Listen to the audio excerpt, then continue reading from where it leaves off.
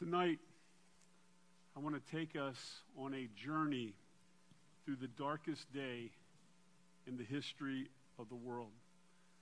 Friday, April 3rd, 33 A.D.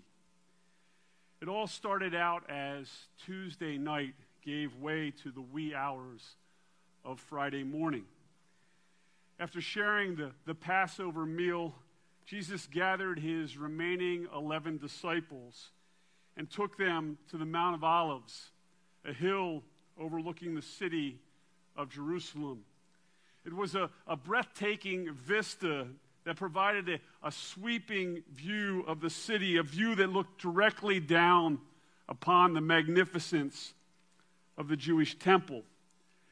And it would be there that Jesus tells 8 of those 11 disciples to wait while he takes his closest followers, Peter, James, and John, a short distance away into a small garden called Gethsemane.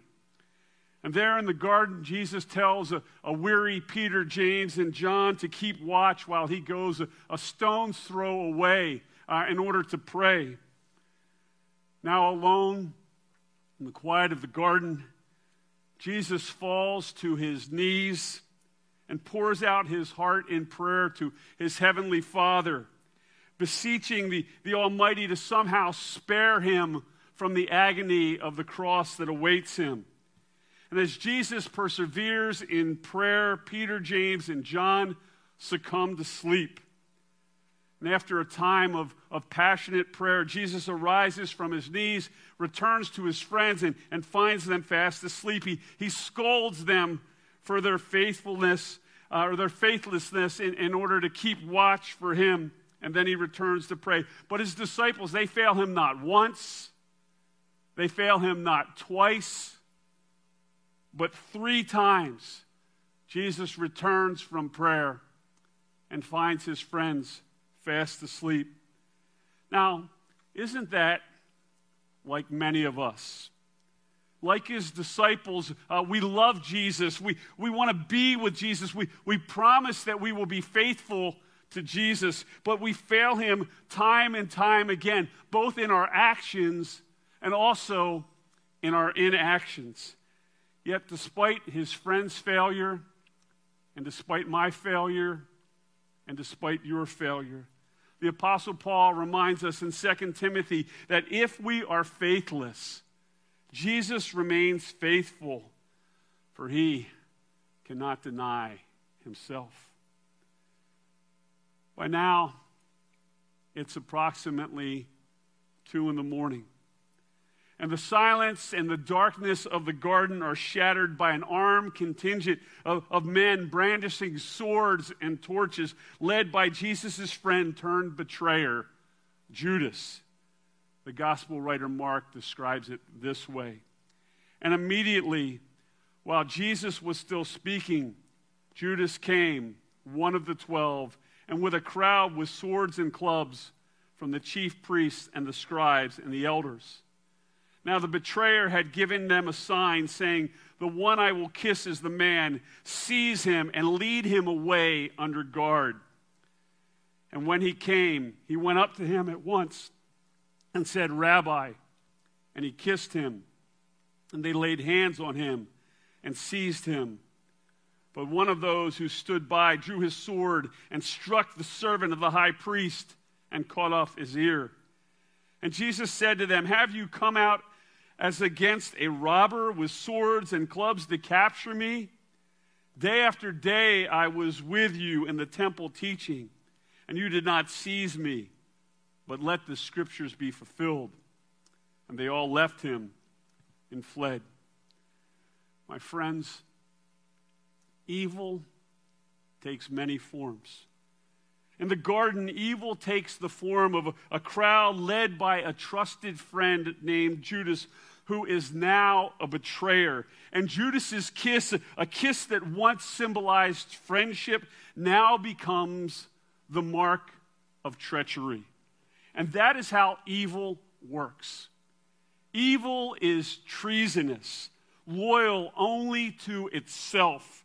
It disguises itself in love, in friendship, in compassion, but it is merely playing a role, doing nothing more than pretending. It simply wants something for itself and is willing to do anything to get it. That was Judas, a man whose name would become synonymous with betrayal. But Judas wasn't the lone betrayer in the garden in that dark morning. He was joined by 11 other men with whom Jesus had just spent the last 3 years. They were his disciples, his most trusted friends, who the gospel writer Mark tells us left Jesus and fled. You see, betrayal isn't always driven by greed. Sometimes betrayal is driven by fear. Fear that places the protection of one's own life over the well-being of others. Fear that cowardly flees rather than courageously stands. And sadly, many of us have been betrayed. We have experienced firsthand the betrayal of a spouse, or a former friend, or perhaps a coworker. And equally tragic, some of us have been the betrayer. We have worn the mask of friendship only to offer the kiss of betrayal. And regardless of its source, be it greed or fear or betrayal, it is ultimately evil, but it is not alone. Now, it doesn't take long to get from the Mount of Olives to the palace of the Jewish high priest Caiaphas. As Jesus and his captors arrive at Caiaphas' two-story mansion, they immediately encounter Caiaphas' father-in-law, Annas, the former high priest. And with Jesus standing before him, bound and surrounded by the temple guard, Annas questions Jesus about his disciples and about his teaching, to which Jesus responds, "I have spoken openly to the world. I have always taught in the synagogues and in the temple, where all Jews come together. I have said nothing in secret. Why do you ask me? Ask those who have heard me what I said to them. They know what I said." When he had said these things, one of the officers standing by struck Jesus with his hand, saying, "Is that how you answer the high priest?" And Jesus answered him, "If what I said is wrong, bear witness about the wrong. But if what I said is right, why do you strike me?" And with that, Annas dismisses Jesus and sends him to Caiaphas, who is waiting for Jesus inside the palace with the entirety of the Sanhedrin. By this time, it would have been about 4 o'clock, 5 o'clock in the morning, and the gospel writer Mark declares what happens next. And they led Jesus to the high priest, and all the chief priests and the elders and the scribes, they came together. And Peter had followed him at a distance, right into the courtyard of the high priest. And he was sitting with the guards and warming himself by the fire. Now the chief priests and the whole council were seeking testimony against Jesus to put him to death, but they found none. For many bore false witness against him, but their testimony did not agree. And some stood up and bore false witness against him, saying, "We heard him say, 'I will destroy this temple that is made with hands, and in 3 days build another not made with hands.' Yet even about this, their testimony did not agree." And the high priest stood up in their midst and asked Jesus, "Have you no answer to make? What is it that these men testify against you?" But he remained silent and made no answer. And again the high priest asked him, "Are you the Christ, the Son of the Blessed?" And Jesus said, "I am. And you will see the Son of God seated at the right hand of power and coming with the clouds of heaven." And the high priest tore his garments and said, "What further witnesses do we need? You have heard this blasphemy. What is your decision?" And they all condemned him as deserving death. And some began to spit on him and to cover his face and to strike him, saying, "Prophesy." And the guards received him with blows.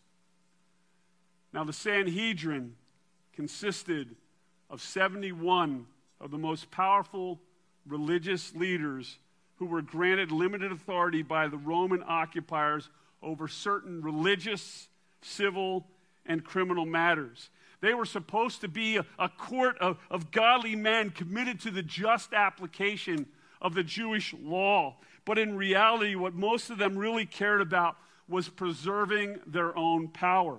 So much so that they entertained false witnesses against Jesus. They mocked him. They spat upon him. They hit him. And if that was not enough, they allowed the temple guards to do the same. You see, before the Sanhedrin, evil now takes the form of religious injustice. Those who were tasked by God to be his representatives, those who led worship in the temple, those who offered sacrifices on behalf of the people, those who prayed eloquent prayers, those who were called to be paragons of biblical justice, instead were power-hungry frauds and hypocrites. And we get this because we have seen religious injustice in action. We see churches that turn a blind eye to the societal exploitation of the poor and the weak and the vulnerable. We learn of pastors who pursue personal gain from the sacrificial gifts that have been contributed by the faithful. We hear stories of church leaders who abuse women and children, the very women and children who have placed their trust in them. But it's not always the leaders. Sometimes it's the people in the pews themselves who, as a result of their own sin, unjustly treat the very pastors and church leaders that God has put in place to lead and serve and care for them. Now, ultimately, religious injustice is only satisfied with complete destruction, and so it was in Jesus' case. After the false witnesses, after the mocking and the physical abuse, the religious authorities, they condemn Jesus to death.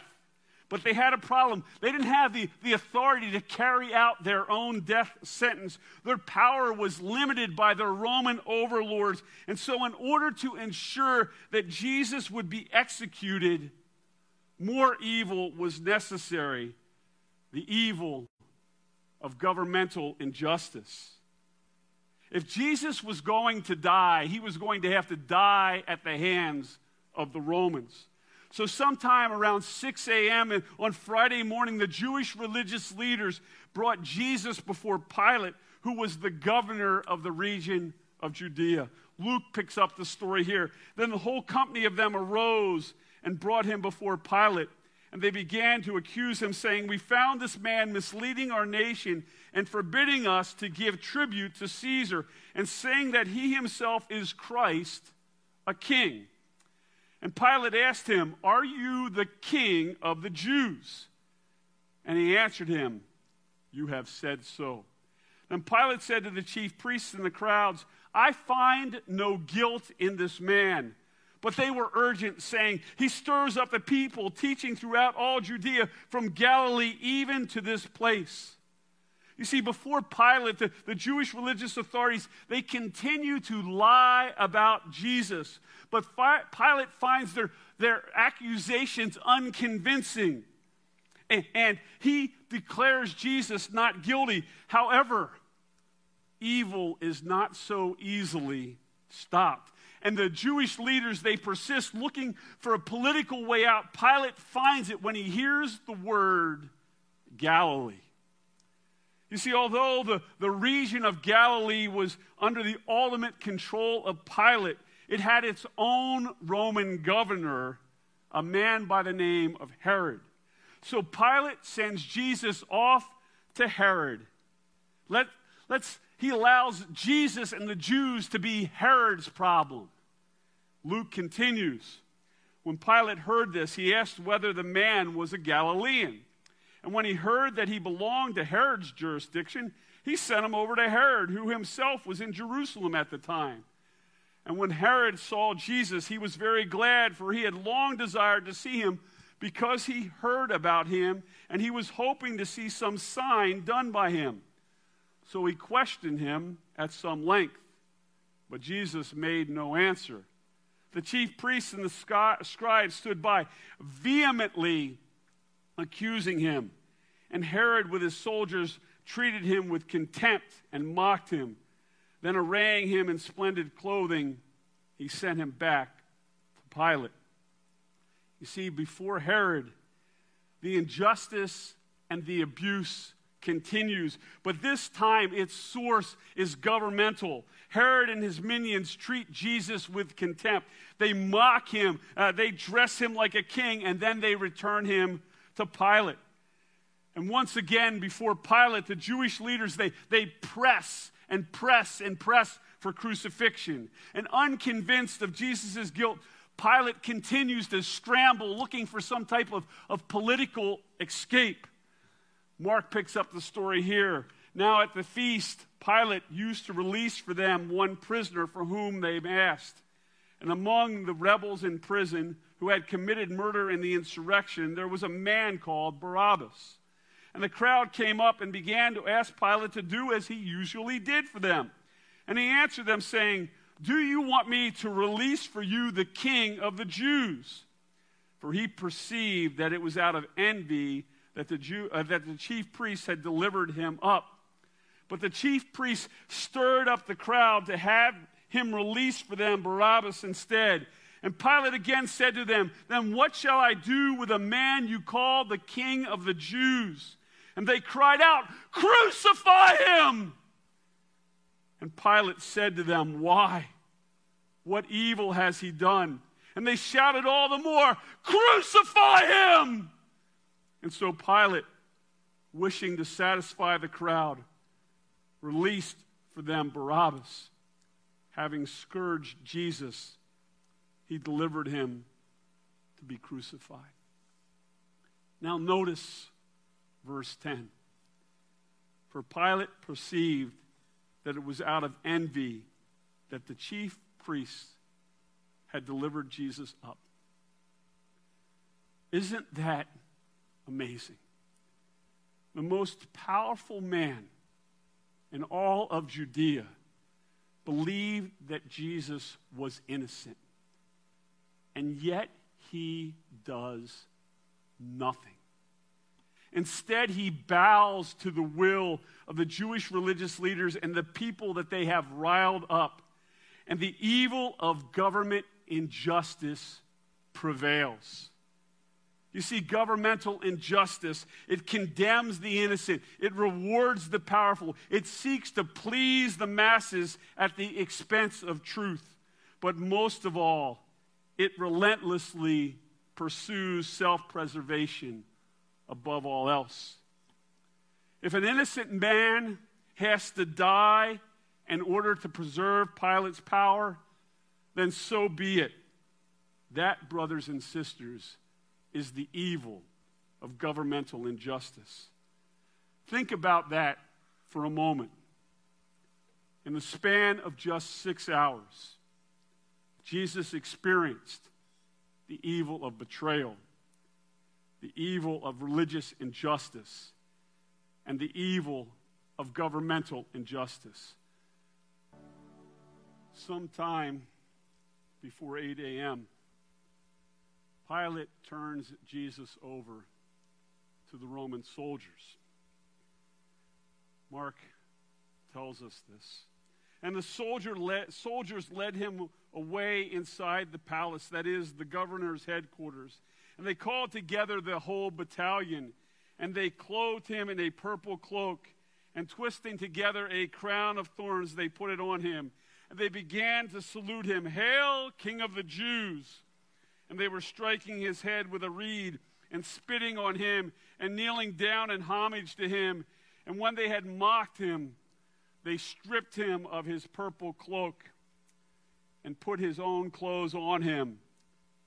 And they led him out to crucify him.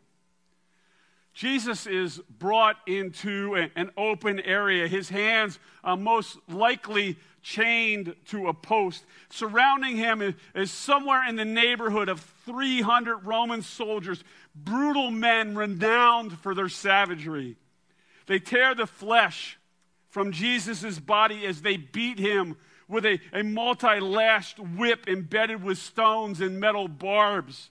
They mockingly dress him in a purple cloak symbolizing the royalty of a king, and they mercilessly drive a crown of thorns into his skull. And all the while, they verbally ridicule him. And that is what evil does. It abuses both physically and emotionally. And many of us have experienced that firsthand. Now, by 8:30 in the morning, we find Jesus dragging his cross on the way to Golgotha, the place of the skull, the site of the crucifixion. And by 9 a.m., Jesus is hanging on that cross. Mark tells us this, and they brought him to the place called Golgotha, which means place of the skull, and they offered him wine mixed with myrrh, but he did not take it. And they crucified him and divided his garments among them, casting lots for them to decide what each should take. And it was the third hour when they crucified him. And the inscription of the charge against him read, King of the Jews. And with him they crucified two robbers, one on his right and one on his left. And those who passed by derided him, wagging their heads and saying, "Ah, you who would destroy the temple and rebuild it in 3 days, save yourself and come down from the cross." And so the chief priests with the scribes, they mocked him to one another, saying, "He saved others, yet he cannot save himself. Let Christ, the King of Israel, come down now from the cross that we may see and believe." And those who were crucified with him also reviled him. As Jesus hangs naked upon the cross, he is exposed to unrelenting public rejection and shame. Soldiers gamble for his clothes. The religious leaders continue to taunt him. Two thieves hang alongside Jesus and they ridicule him. And countless people, like you and me, travel to Golgotha like vultures to a corpse. Their deafening silence, screaming complicity. For 6 hours, minute by minute, breath by breath, Jesus' life slowly ebbs away. And all the while, evil rejoices. At noon, an unexpected, eerie darkness envelops the land. Evil clearly has the upper hand. And for the next 3 hours, Jesus suffers in utter darkness. And then at 3 p.m., summoning all of his remaining strength, Jesus cries out, my God, why have you forsaken me?" And then shortly thereafter cries out, "It is finished," and gives up his life. On that dark day, that which was foretold by the prophet Isaiah was fulfilled. Who has believed what he has heard from us? And to whom has the arm of the Lord been revealed? For he grew up before him like a young plant, and like a root out of dry ground. He had no form or majesty that we should look at him, and no beauty that we should desire him. He was despised and rejected by men, a man of sorrow and acquainted with grief. And as one from whom men hid their faces, he was despised, and we esteemed him not. Surely he has borne our griefs and carried our sorrows, yet we esteemed him stricken, smitten by God, and afflicted. But he was pierced for our transgressions, He was crushed for our iniquities. Upon him was the chastisement that brought us peace, and with his wounds we are healed. And all like sheep have gone astray. We have turned every one to his own way, and the Lord has laid on him the iniquity of us all. He was oppressed, and he was afflicted. Yet he opened not his mouth. Like a lamb that is led to slaughter, and like a sheep that is before its shearers is silent, so he opened not his mouth. On April 3rd, 33 A.D., every form of evil was unleashed upon Jesus. The evil of betrayal, not only that of Judas, but also by the balance of his disciples. The twin evils of religious and governmental injustice. The evil of physical and emotional abuse. And the evil of public rejection and shame. Jesus experienced them all. Truly, Jesus was rejected by men. Truly, Jesus was a man of sorrow and acquainted by grief. Can you imagine how horrific that must have been? At some level, many of us can. Many of us know what it's like to be selfishly betrayed by someone we thought loved us. Many of us know what it's like when our closest friends abandon us in our time of greatest need. Some of us have experienced religious injustice, having been spiritually wounded by the church and those who lead it. Others of us know the wounds of political injustice, having been mistreated due to the color of our skin, the accent of our voice, the level of our education, the contents of our bank account, or simply because of that which we believe or don't believe. And still others know the great pain of physical and emotional abuse. We bear the physical scars of an angry parent or the emotional wounds of an abusive spouse. And perhaps all of us have experienced some level of public rejection and shame. Now, hear me out. I'm not implying that the suffering that we have experienced in our lives can possibly be compared to the suffering that Jesus experienced on the cross. But what I am saying is this, that Jesus can fully identify with the suffering that we have experienced because, in the words of the prophet Isaiah, surely he has borne our griefs and carried our sorrows. On that dark Good Friday, Jesus experienced all of the pain that has been inflicted upon us and oh, so much more. And while that is amazing, let me tell you what is even more amazing. Not only have many of us been on the receiving end of evil, sadly, some of us have been on the giving end. Some of us have been the betrayer of another. Some of us have been the reason why our marriage has failed or why our friendships have been destroyed. Some of us have meted out religious and governmental injustice, or at a minimum, simply turned a blind eye to it. Some of us have been in positions of power, and we have exploited that power for our own gain at the expense of others. Some of us have been the physical or the emotional abuser who have wounded our spouse with our tongues or our children with our hands. And some of us have been the one who rejects and heap shame.